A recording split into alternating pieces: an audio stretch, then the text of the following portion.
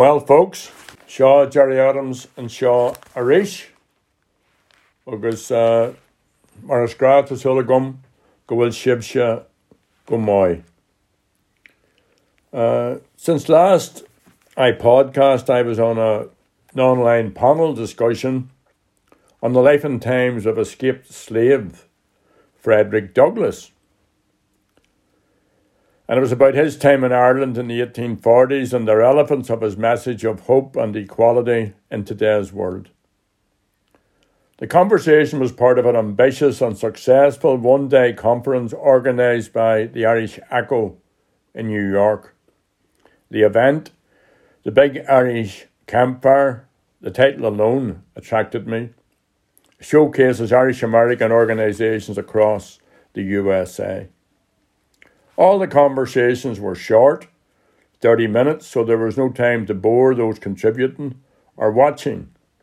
The Echo staff, well done to all involved, ran a tight ship. So my thanks for the invitation to Martin and to everybody involved in the Echo. My discussion, which was hosted by State Senator Tim Kennedy, included the acknowledged expert on Douglass, Professor Christine Keneally, who is Director of the Institute of Ireland's Great Hunger at Quinnipiac University in Connecticut.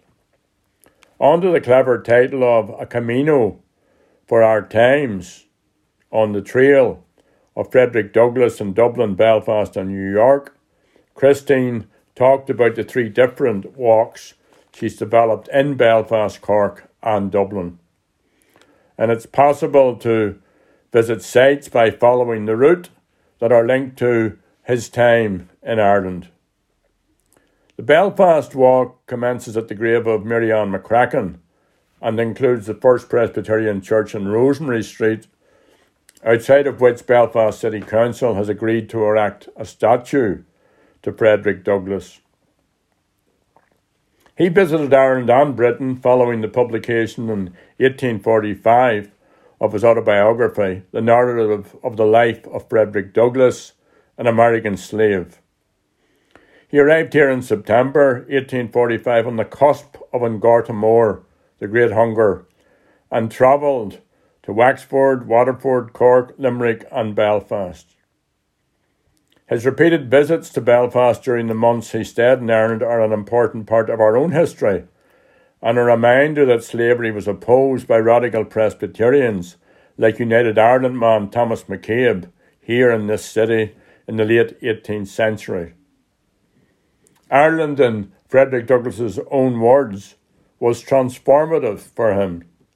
It was, he said, the first time he felt like a man and not a chattel. He also witnessed the awful conditions endured by the Irish peasants, and this led to him seeing the issue of slavery not in isolation, but as part of a wider campaign for equality and social justice. He wrote, "I see here much to remind me of my former condition, and I confess I should be ashamed to lift up my voice against American slavery, but that I know the cause of humanity is one the world over. He who truly feels for the American slave cannot steel his heart to the woes of others." Douglass's story is also a reminder of the evil of slavery, because slavery is still with us. It's estimated that between 20 and 40 million people, including 10 million children across the world, today live in slavery. In January 1846, the Belfast Anti-Slavery Society held a breakfast in his honour. It was his last appearance in Ireland. One of the objectives of the event was to establish a ladies' anti-slavery association. Mary Ann McCracken was listed as a committee member. She was also active, and this is remarkable, over 50 years earlier in Thomas McCabe's time, when they stopped a slaving company being set up in Belfast. Their breakfast for Frederick Douglass was attended by 250 people. As he said when he left Belfast, "Wherever I feel myself to be a stranger, I will remember that I have a home in Belfast." It's also interesting that last weekend, the Belfast Telegraph published an opinion piece by the polling and market research company Lucid Talk. Now, as a matter of long-standing policy, I don't usually comment on opinion polls which deal with the electoral fortunes of our political parties, and I see no reason to change this policy. So I will ignore the party political content and deal only with the unity referendum elements. 2/3 of those polled believe the unity referendum should be held, although about half of these would prefer it to take place after 2026. A minority of 29% were against ever holding a unity referendum. 49% of those polled want to retain the union with Britain, while 42% want a united Ireland. Imagine, without a plan, without a discussion, without a campaign, and with an Irish government opposed to a unity referendum, 42% are already for a united Ireland. Bill White, Lucid Talks managing director, says that the fact that pro-union vote has remained around 50% should not be a surprise, as a united Ireland is still the unknown option. And although many people support the concept of united Ireland, Mr. White says they would like to know more about it. They'd like to know how it would work. And he's right. So it's up to us who want a united Ireland to let people know more about it and to explain how it will work. It's time to plan for the unity referendum. The Irish government must take the lead. And if they don't, well then let's change the government. More immediately, there is a need to ensure that everyone who can vote and who wants to vote has the opportunity to do that. Whether it's next year's Assembly election or the unity referendum, an effective election or referendum campaign depends on votes.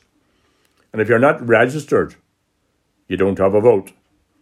Posters, social media, leaflets, canvassing, and all the rest are hugely important in winning arguments and motivating voters, but it all amounts to just so much hot air if the voters are not on the electoral register. In July, the Electoral Office in the North wiped the entire electoral register. An ambitious and comprehensive registration campaign to try and get as many people onto the new register as quickly as possible is needed. It can't be left to the Electoral Office or to the political parties. Citizens who never vote in elections will vote in the unity referendum, but again, they can only do this if they're on the register.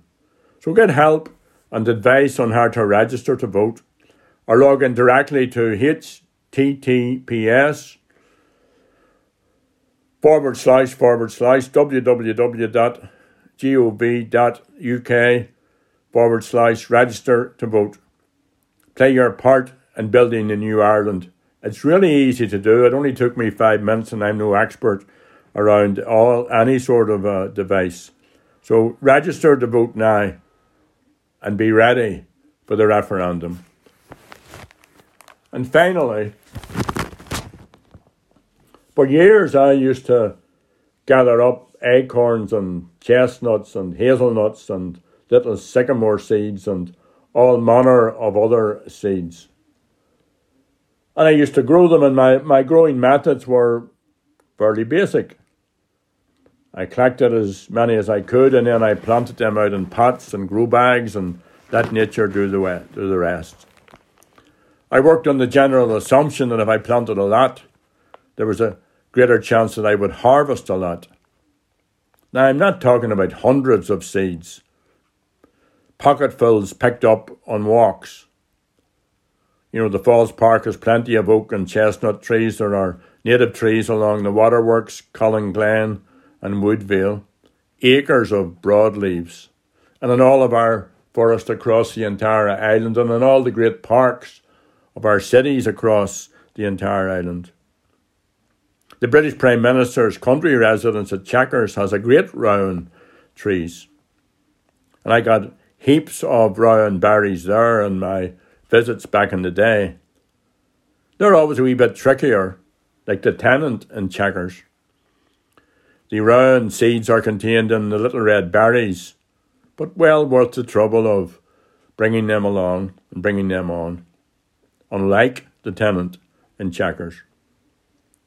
Rowans or mountain ash are my favourite smaller trees, and blackthorn. Chestnuts are straightforward.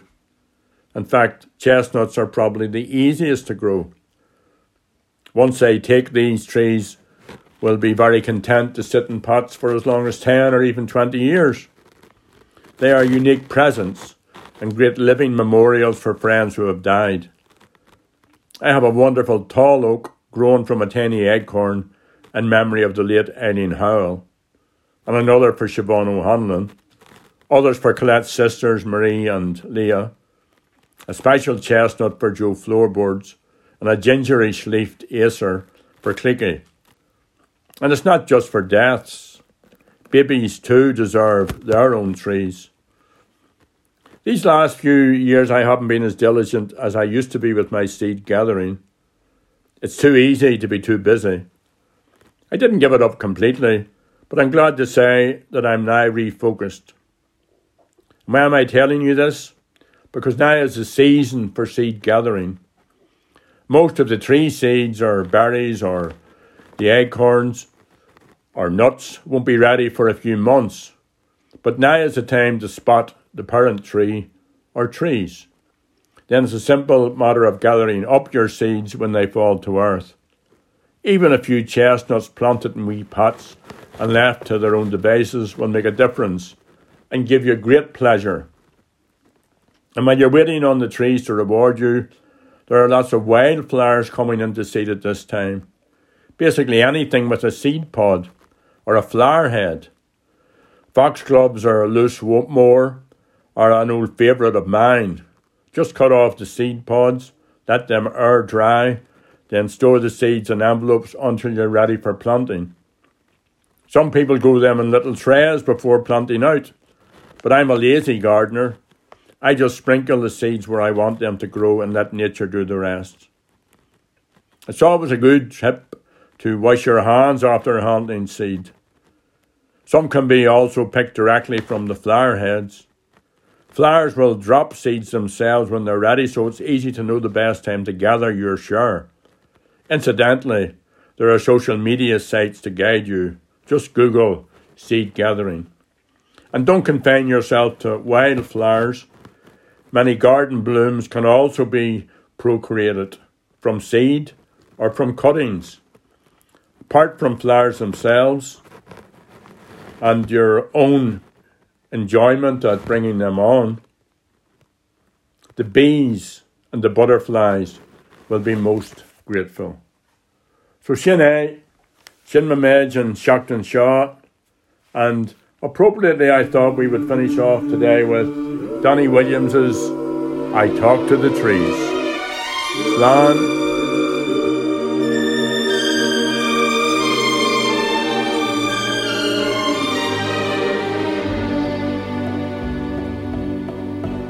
I talk to the trees, but they don't listen to me. I talk to the stars, but they never hear me. The breeze hasn't time to stop and hear what I say. I talk to them all in vain. But suddenly my words reach someone else's ear, touch someone else's heart strings too. I tell you my dreams, and while you're listening to me, I suddenly see them